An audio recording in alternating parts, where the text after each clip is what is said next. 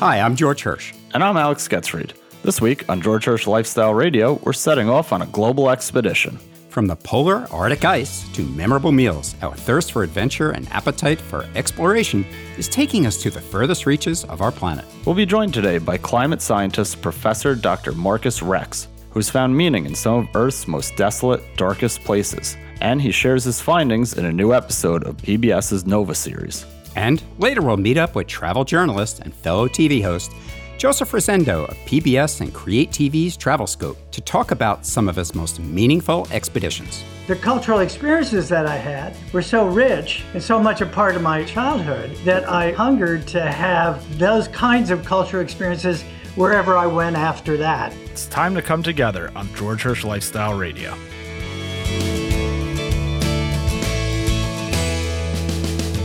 Is there a connection between the dramatic changes in the Arctic climate system and the fast retreat of Arctic sea ice affecting the global climate? The research on the Arctic climate system is crucial. One such study, the largest scale Arctic research expedition of all time, was a journey to one of the most desolate, cold, and darkest places on our planet on the icebreaker Polarstern for Mosaic. The Mosaic project spent an entire year trapped in the Arctic ice with an ambitious goal to freeze a research ship into the ice north of Siberia and spend a year drifting into the Arctic Ocean, gathering as much data about the surrounding environment as possible. Joining us is one of the world's leading scientists, expedition lead of Mosaic. The expedition was recently broadcast on PBS's Nova Arctic Drift, a year into the ice. Professor Dr. Marcus Rex leads the section Atmospheric Physics of the Alfred Wegener Institute, Helmholtz Center for the Polar and Marine Research in Germany, and is professor for the Atmospheric Physics University of Potsdam. We're honored to welcome you, Professor. I trust you are warm and safe right now. I am. I'm back on land, and I'm in my cozy and warm office right now. Well, this is an amazing undertaking, this expedition. And I had kind of read about it some time ago that when you set out to do the study and how you were going to approach this, it was like approaching a mission to Mars, that you knew as much about that region as we do on Mars. That blows my mind. Well, maybe going to Mars is even much more difficult, and we probably have even worse understanding of the Mars system and the climate on Mars than we have in the Arctic. But it's true, our understanding of the climate system in the central Arctic is actually very limited. And the reason for that is that even now in climate change in winter, the Arctic is covered by a thick layer of ice, which we can't break even with our best modern research icebreakers. And therefore, we have always been locked out of that region in winter. Now we have taken that approach to just go there and drift with the ice across the polar cap close to the North Pole. That gave us that access, and therefore we could explore the region for the first time with our full scientific equipment. Now, part of your planning had to do with you're not steering the ship. It had to kind of lock into the ice, and then you're at the mercy of nature. Absolutely. We have been at the mercy of nature. Nobody could tell where the expedition would go. We didn't know where we would be the next day or the next month, or certainly not where this expedition would end after 1 year. It worked out pretty well. The ice drift behaved. It took us roughly along the track that we wanted to travel, but nobody really could tell when we started it. How many miles did you actually drift during the course of the expedition? The drift is a zigzagging motion. So along that zigzag line, the drift was around 3,000 kilometers. That's a fairly large distance. But if you connect it by a straight line, then it's closer to 1,500 kilometers drift. So now, just so that people can visualize at home who are listening, basically the vessel was brought up there while it was still a little bit warm, and then the ice freeze happened around the ship itself. And then it just drifts in a block of ice. Absolutely. That's the approach. In summer, the ice is thin, and the Siberian coast is even ice-free nowadays. It's easy to travel along the Northeast Passage from the Atlantic sector of the Arctic to the far eastern areas of the Siberian coast, even in open water. And from there, we made our way into the ice with our powerful icebreaker, Polarstern, that's possible in summer. And then we just stopped the engines and let us freeze in. Obviously, as the seasons progressed from fall into winter, the ice then grows thicker and locked us in. And then we were at the mercy of the ice drift, and we just traveled with the ice. Now, this wasn't just a handful of scientists that got together. This was a global effort that took place. How did, again, run us through some of your planning steps in establishing this project?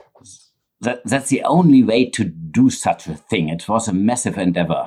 20 nations came together and combined their forces to make it possible. We have operated 7 research vessels and icebreakers to support our flagships, the Polarstern, during the expedition. And we had overall, since all these 20 nations had international teams, we had 37 different nationalities on board.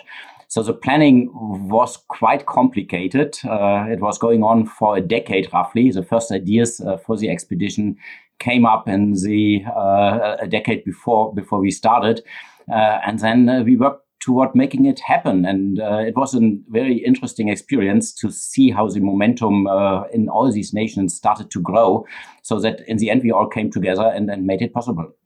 Now, you're also dealing with the elements. I mean, we're talking about extreme cold, dark, polar bears. Polar bears.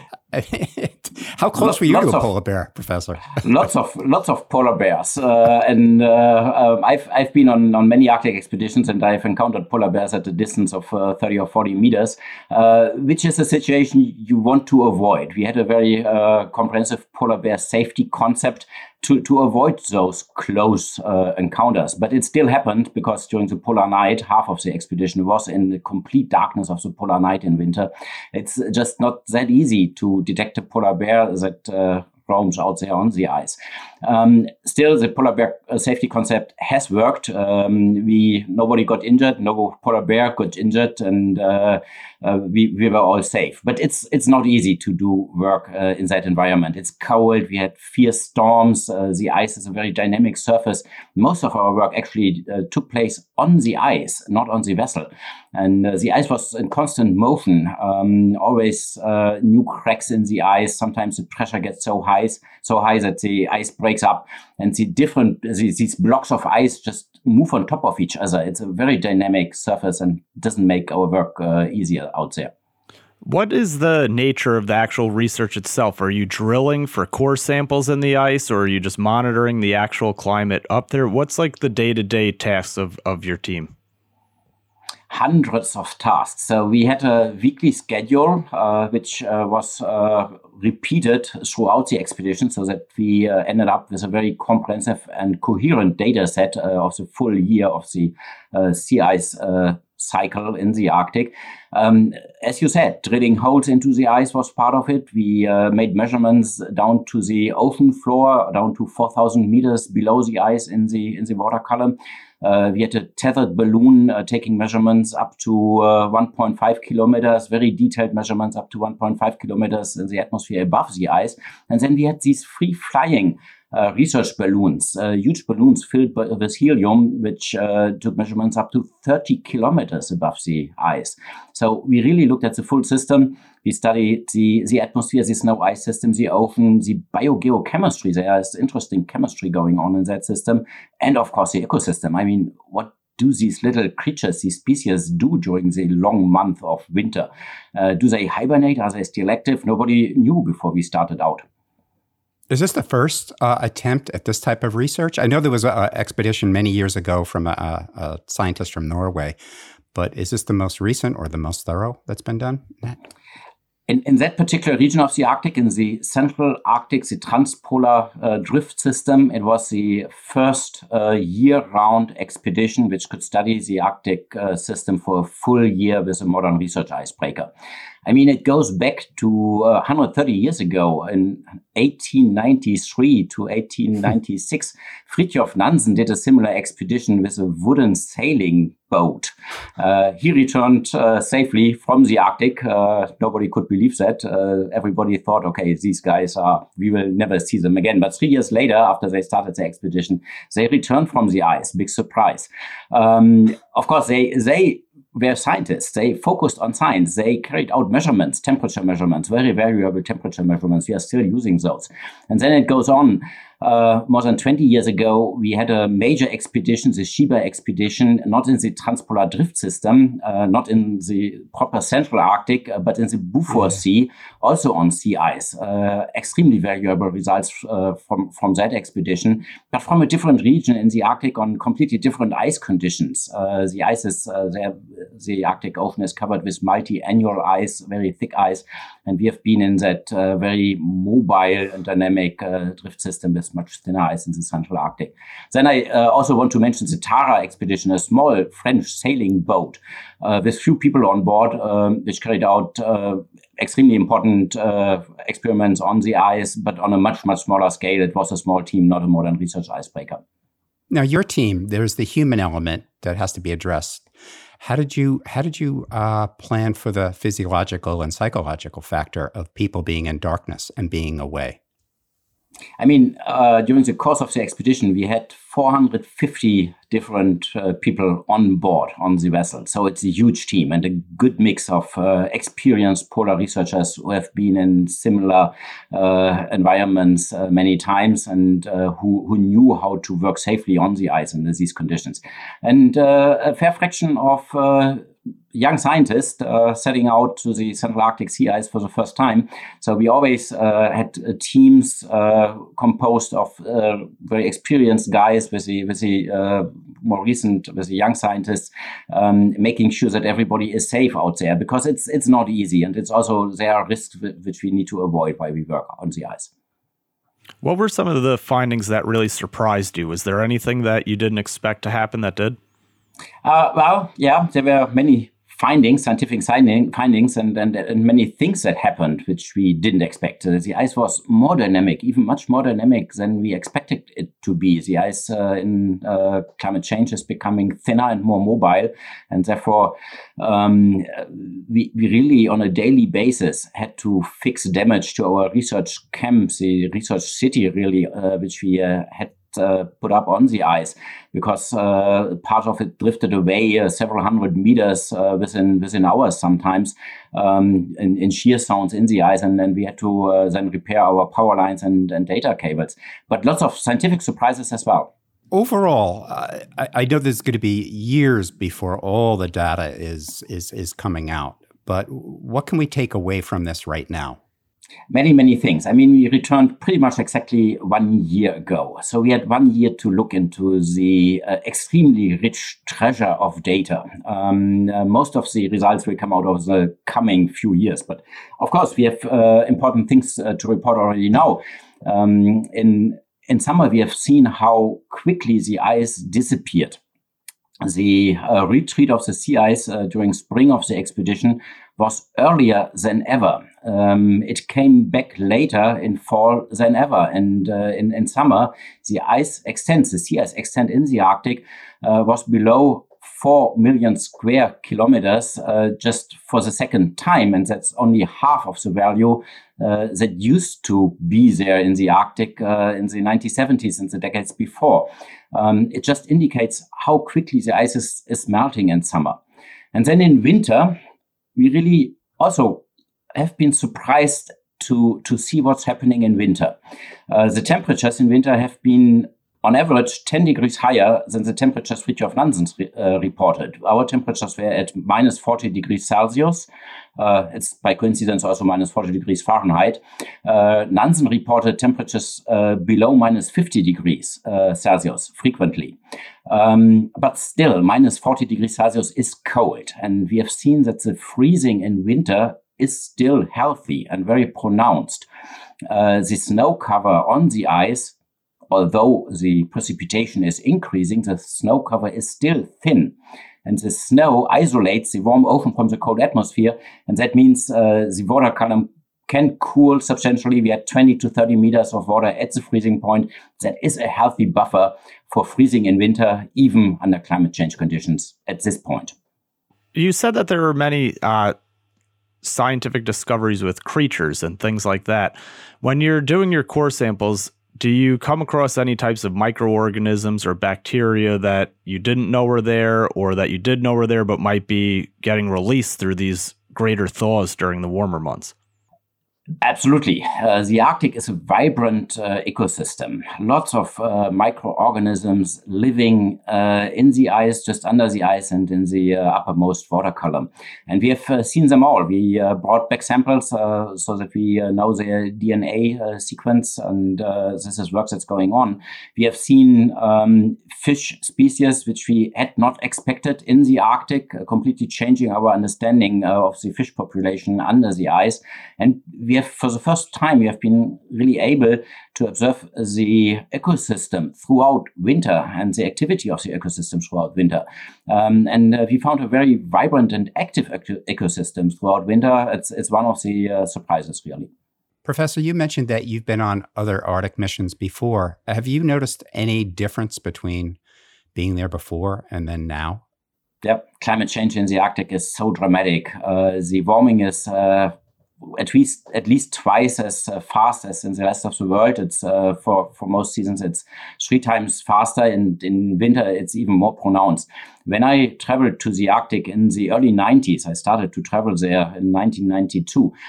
In winter, it was a frozen landscape, just snow, white snow crystals, and these wonderful blue icebergs.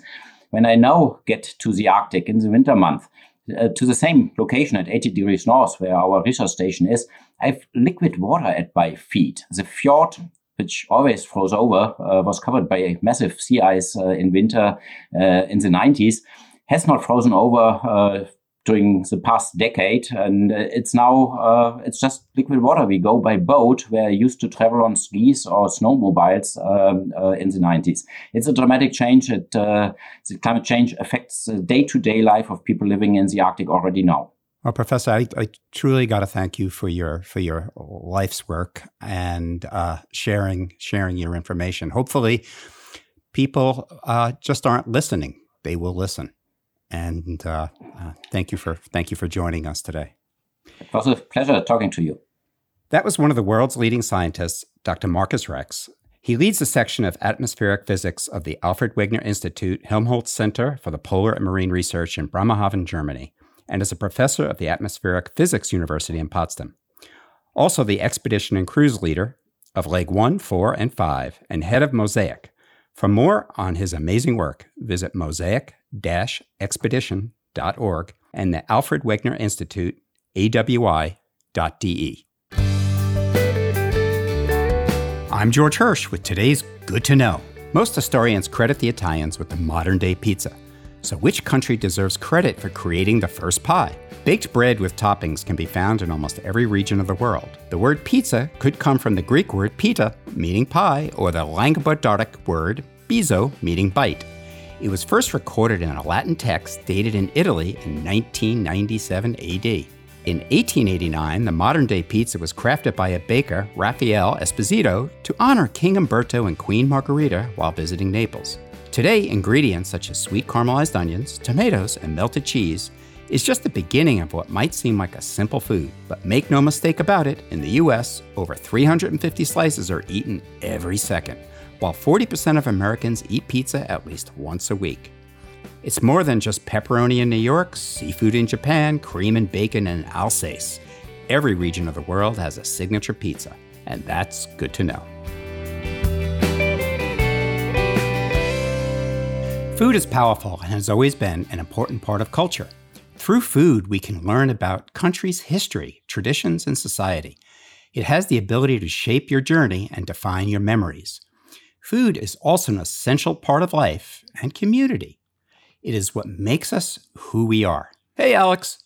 Hey, George. How's it going? Good. You know, Alex, I just recently had a call with my cousin Marco over in Rome. In Italy? Yeah. And we had a great conversation, catching up on a bunch of things, but something I think that is really kind of appropriate for today. He travels quite a bit too because he gets 1 month off a year during the summer, and he usually goes to a different location. But we began talking about our favorite places to travel and where our favorite food finds. And, of course, I discussed South Africa and being out in the bush, in Turkey, in Greece, experience in Ballylickey, Ireland, just having cheese and wine outdoors. But what it really came down to for me was, and it goes back a number of years, this was actually my first journey to Europe. And I was in Germany, then went on to Italy. And I met his grandfather, which is my uncle, Uncle Giuseppe. And they only spoke Italian, and I was very, very bad in any Italian. They spoke no English. He gave me a full tour of Rome, the Colosseum, didn't speak any English. And then later that night, we went back to their house with my Aunt Anna. And that has to be the best meal I've ever had in my life. Now, and you've been with me. When we go out as chefs, you're always welcomed, and they put out the best food. So I've had great food all over the globe, but that to me was the best experience because of everything, the quality of the food, being with the family, being around the table. And it was just simple Roman food. What did you have? Just starting off with, antipasto, which didn't all come out on one big platter. It was individuals, olives and roast peppers and the great Roman artichokes, saltimbocca, carbonara, which is the Roman signature dish and probably the best carbonara I've ever had in my life. Yeah, and the most traditional. I mean, it's just, when you have it there, it's such a clean, delicious product. It's not a greasy, fatty, creamy sauce, But even in that moment, and this is many, many years ago, and this was just coming out of, I'd been with the New York culinary team at the Culinary Olympics. So I was kind of shot and just looking forward to chilling with my family in Rome. It was at that time, and when it's happening, this is going to be the best that you can ever have. And those kind of experiences, and I know we've talked about, and you've shared some things with me about a whole variety of places you've gone to, but what is your single place that stands out? Well, it's funny because it's so hard to narrow it down, and I'm sure it took you forever to figure that out. And I would imagine that the family aspect for you is what made that meal so special. Mm-hmm. And I had some similar thoughts. I had an amazing layover in Istanbul for 12 hours on a flight to South Africa one time. And I have an aunt who is from Istanbul, and her and my uncle just happened to be there. And she took us to a kebab house, and that was incredible. And like you said, eating sausages like dry wars and boer wars and biltong in the bush in South Africa, that was incredible. But again, that was more of like a safari experience, So I really had to think, and I called my buddy Mick yesterday, who I did all this traveling with, to kind of pick his brain because we'd eaten so many meals, and I really wanted to dial it in, and it came down to two. On one hand, we went to Puerto Rico and visited my cousin, and we went up into the hills, and we had a traditional Puerto Rican pig roast that was roasted on a spit, and that was my number one for a minute. But you know what? We've roasted whole pigs before. I roasted a whole pig for my family for Christmas 4 years ago.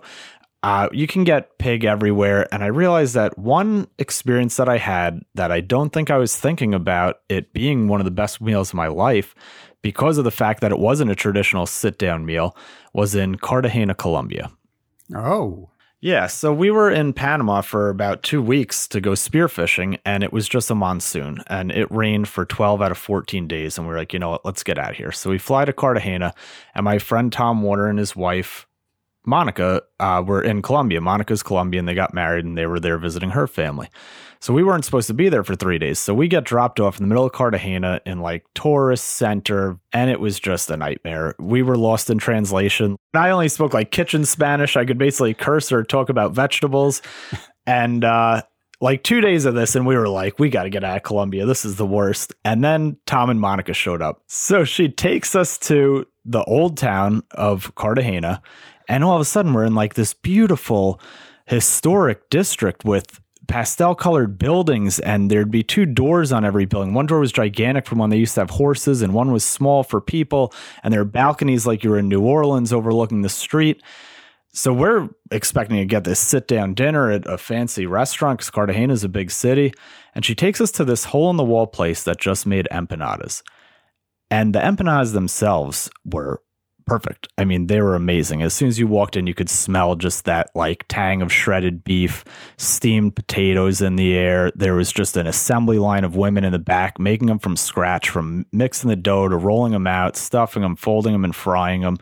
Just that good, clean smell of a nice, fresh fryer when you get into a place that does real good fried food, like a fried chicken place here, but this was empanadas. So we got the empanada, and there's nothing too special about an empanada. I mean, they were amazing, but you could go to Queens and have a good empanada. What blew my mind about this place, and I know this is where you'll relate to it, is we're condiment men. We are men of many sauces, and we enjoy a sauce. And after you were handed your little wax bag with your hot, steaming, crispy empanada in it, you turned around, and there's a table with about 30 different salsas on it. Rainbow colored, everything from aguacates to the traditional red and green spicy salsas. There's this garlic aioli that I have tried to replicate to this day, and I never have been able to. It was like your roasted garlic in a homemade mayo on a beef empanada with that crisp. And it just blew my mind. And I kind of realized that sometimes it's just the really simple places. And it was like she rescued us too. You know, we got rescued from the tourist trap and brought into the local empanada spot that was just hopping at lunchtime. And some things, Alex, really are not meant to be replicated. You know, you think you can, but it's about savoring that experience at that time. Yeah, exactly. Eating utilizes our senses. When we interact with food while traveling, the aromas, textures, and tastes build lasting memories. It can transport you back to a happy place where the people told you a story of a community or a family food and cooking style passed down from generation to generation. For me, every time I eat spaghetti alla carbonara, the iconic dish from Rome, it takes me back to a time spent with my Italian family. It's dolce vita on a plate.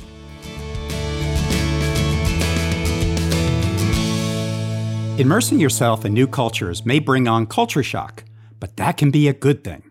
You have the chance to learn more about yourself and the people at your destination. Often the best way to really delve into a new place and culture is by spending some considerable time there. While a quick vacation may give you a glimpse into your destination experiences, during extended stays, you allow the time to properly immerse yourself into a new culture. It's a great way to expand your social circle and meet people you would have never have gotten to know otherwise. Joining us is Joseph Rosendo, 6-time Emmy Award-winning host of TravelScope, seen on PBS and Create TV. As a journalist and public speaker, he has traveled the globe sharing the short, happy pursuit of pleasure and other journeys. He's been awarded 9 Lowell Thomas Journalism Awards, the Industry Canadian National Award for Tourism Excellence, the Globe and Mail Travel Award, the Northern Lights Broadcast Award, and also been honored by the government of France for his decades of travel journalism. Joe, it's so wonderful to be back together again. How are you doing? It's good to see you, George. Well, I've told Alex so many stories about our time together and conversations, but one of the things that always touches me is your background and your Cuban heritage. Share a little bit of that with us. Oh, well, my grandparents were born in Cuba. My grandparents were born in Cuba. After the Spanish-American War, they came to the United States. One of them went to Key West, Florida. The other one went to Tampa, Florida, and got into the cigar industry. And I had a very, very close relationship with him. And then he met my grandmother there, and they had a family in Tampa. Then eventually came down to Miami, and that's where my father, who had come up from Key West, met. And it's been a very important part of my life. You mentioned the Musings, The Short Happy Pursuit of Pleasure and Other Journeys, the book that I was able to do finally after a long, long time. And during the pandemic, gave me the time to do that. And in there, I really do talk to them, talk about them, and relate how their background and their interest in life helped, and the things that they needed in life helped get me into the travel industry. I mean, it's really goes back to my childhood days when we would have our one-day vacation in Key West from Miami with my father, and it was so important. It was such an important part of our life that we just filled it up with as much as we could, and it became what I wanted to do for the rest of my life. And I think that's why I became a travel writer. So that and also the cultural experiences that I had were so rich and so much a part of my childhood that I hungered to have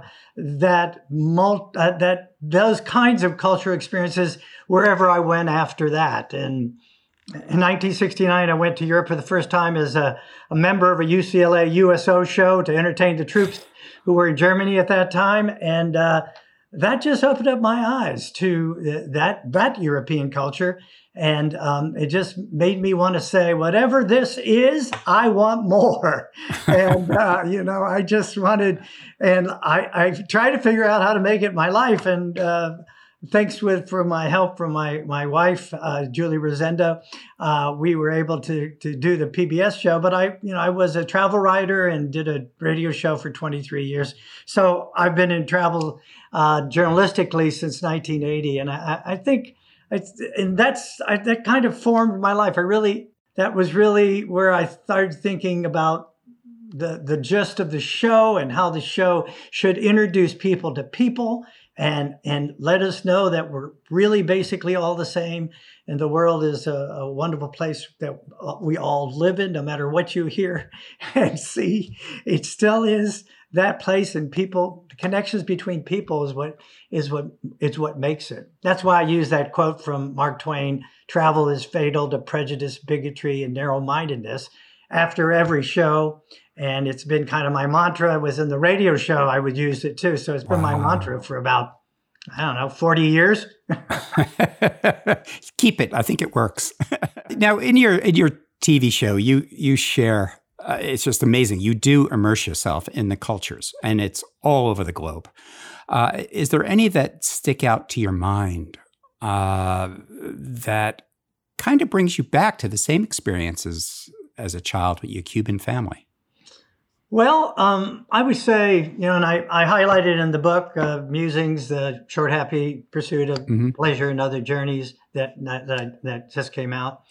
I highlight the fact that, when we travel, we should change ourselves. We should augment ourselves. We should come back larger than we did. And I don't just mean having nice croissants in France and come back bigger in that mean. I mean, come back spiritually bigger, expanded in many ways.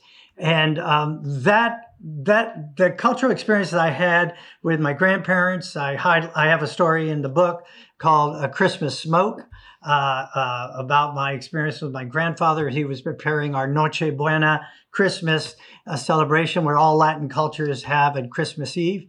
And that seemed to be so different than the culture around me. And yet it still had to do with what was important to people. And all of those festivals, all those Cuban festivals that I celebrated as a kid, were about bringing people together.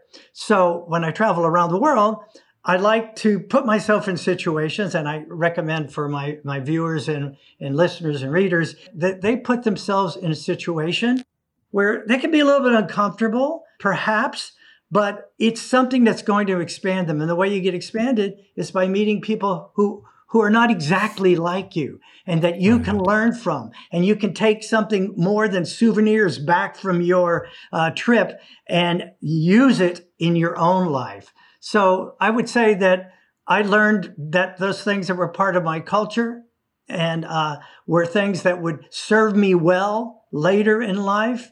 And some of the things I had to dump in order, like, you know, like we're on a trip. Some things you have to lighten the load, and other things you take and they're useful to use later in your trips. And of course, the correlation between a trip and life is not that far apart. I found when I was writing the book, because when I started writing about my travel experiences, and these are a collection of stories that I've done over the years, and I started to notice that, hey, you know, this travel experience is very much like the experience of living. And they're not that much a difference. And that's why travel is such a rich experience to be having, because it helps you so much in your day-to-day life. It opens your mind. It makes you deal with people and life in a new way.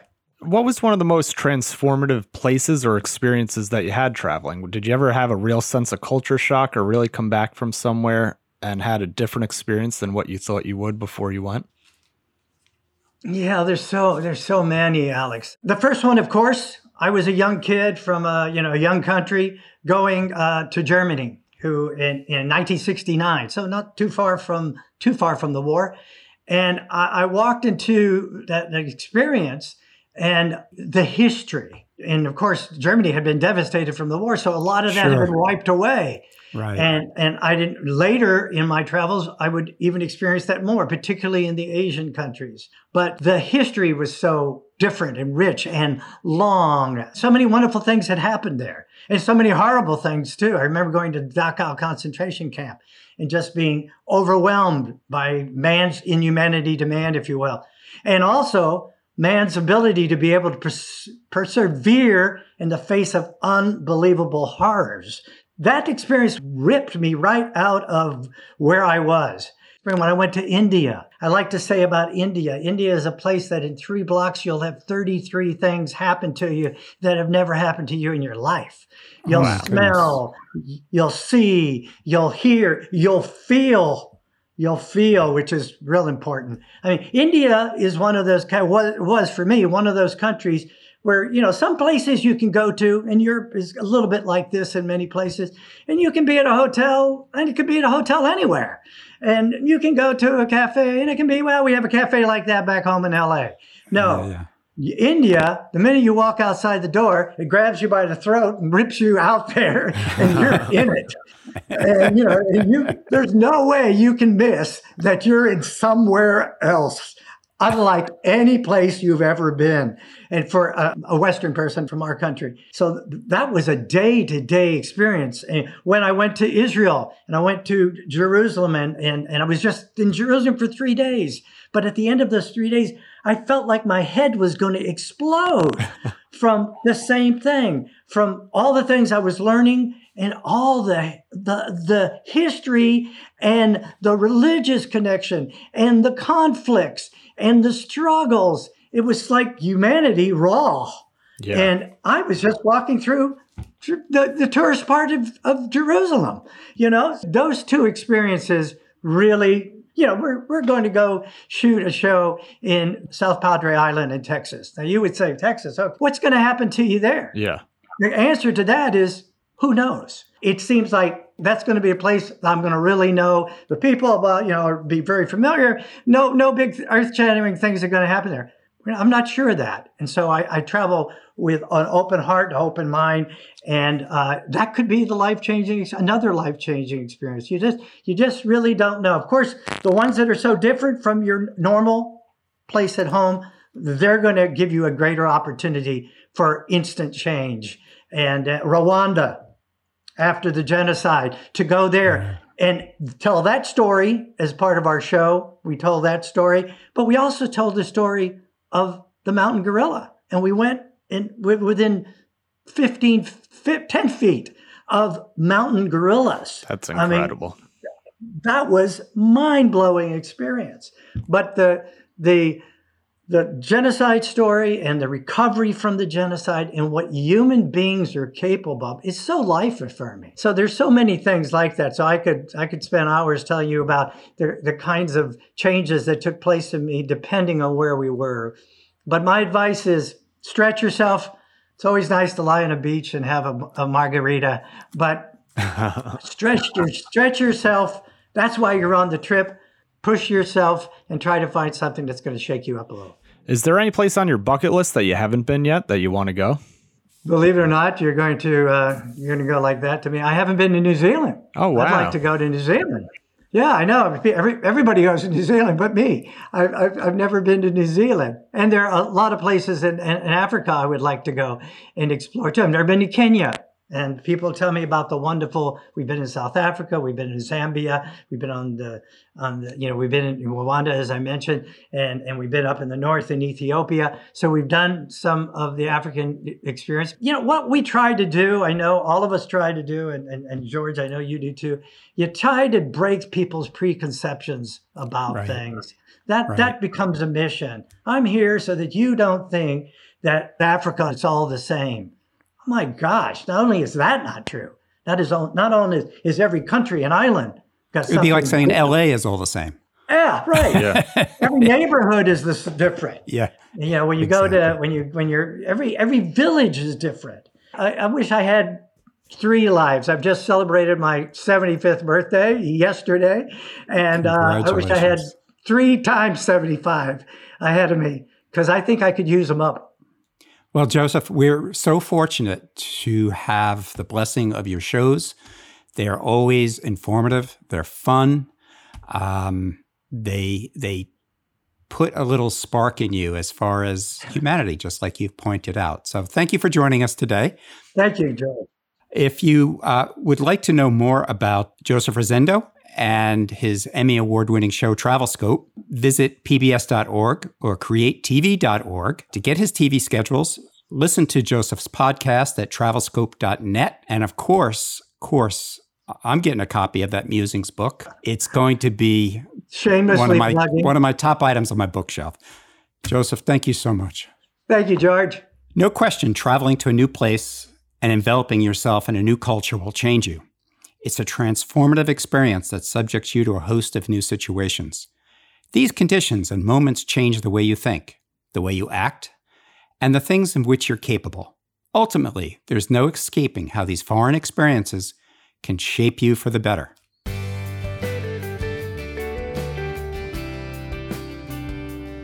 For more food, culture, and lifestyle tips, guest interviews, and our podcast, visit wliw.org/radio and chefgeorgehirsch.com. And join our conversation on Twitter, Facebook, and Instagram at WLIWFM and at George Hirsch.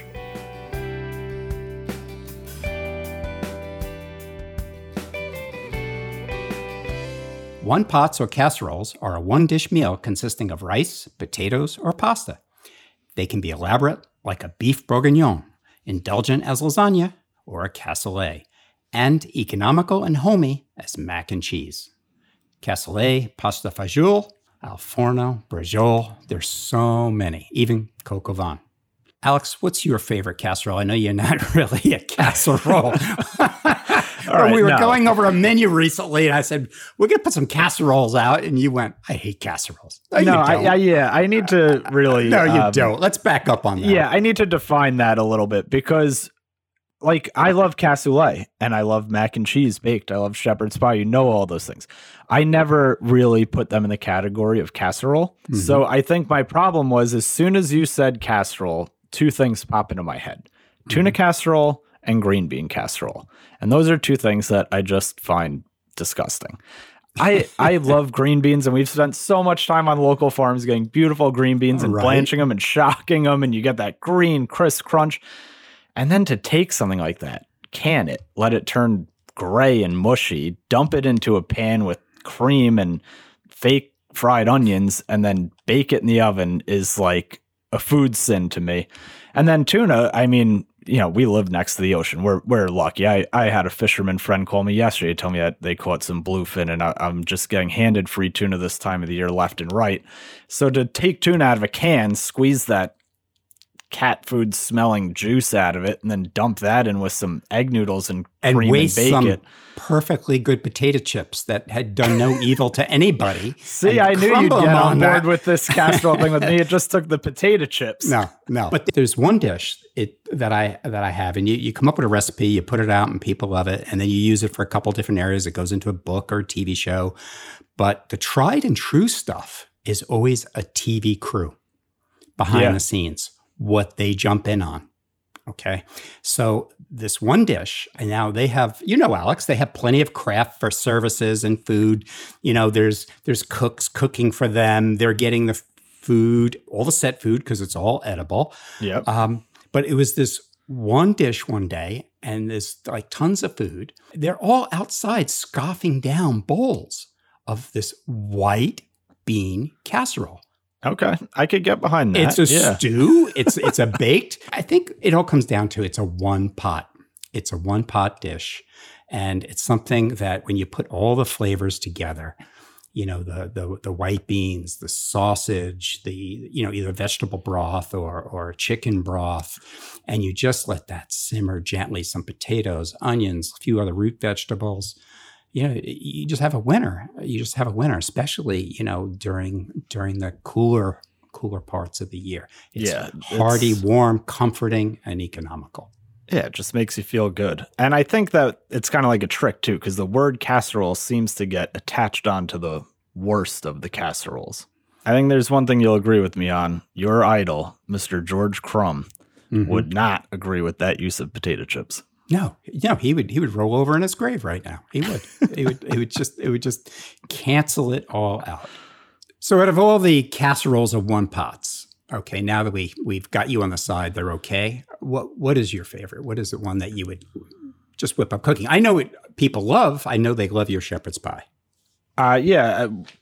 Shepherd's pie is always a big hit. And actually, that was always a great way for me and you to use up a lot of farm vegetables. When we were getting to the end of the year and we just had an abundance of donated produce that we wanted to make sure got eaten, we would make a giant batch of vegetable shepherd's pie.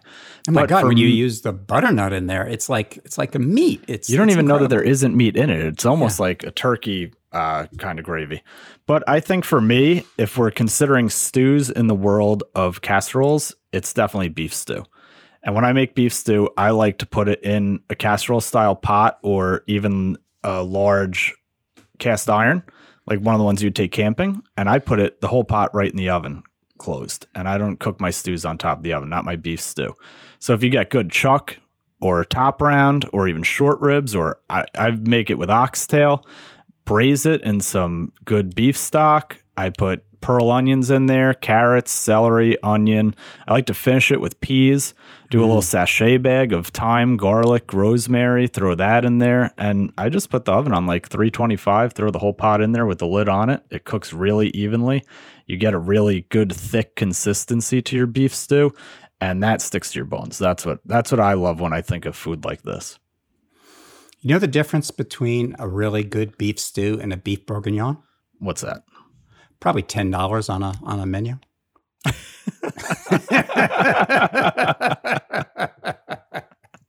Now, this is a question that I had for you while we were looking at this, because as I was opening up my world of what a casserole is and isn't, I came across a lot of sweet dessert casseroles, and you are a dessert man. You are a master baker.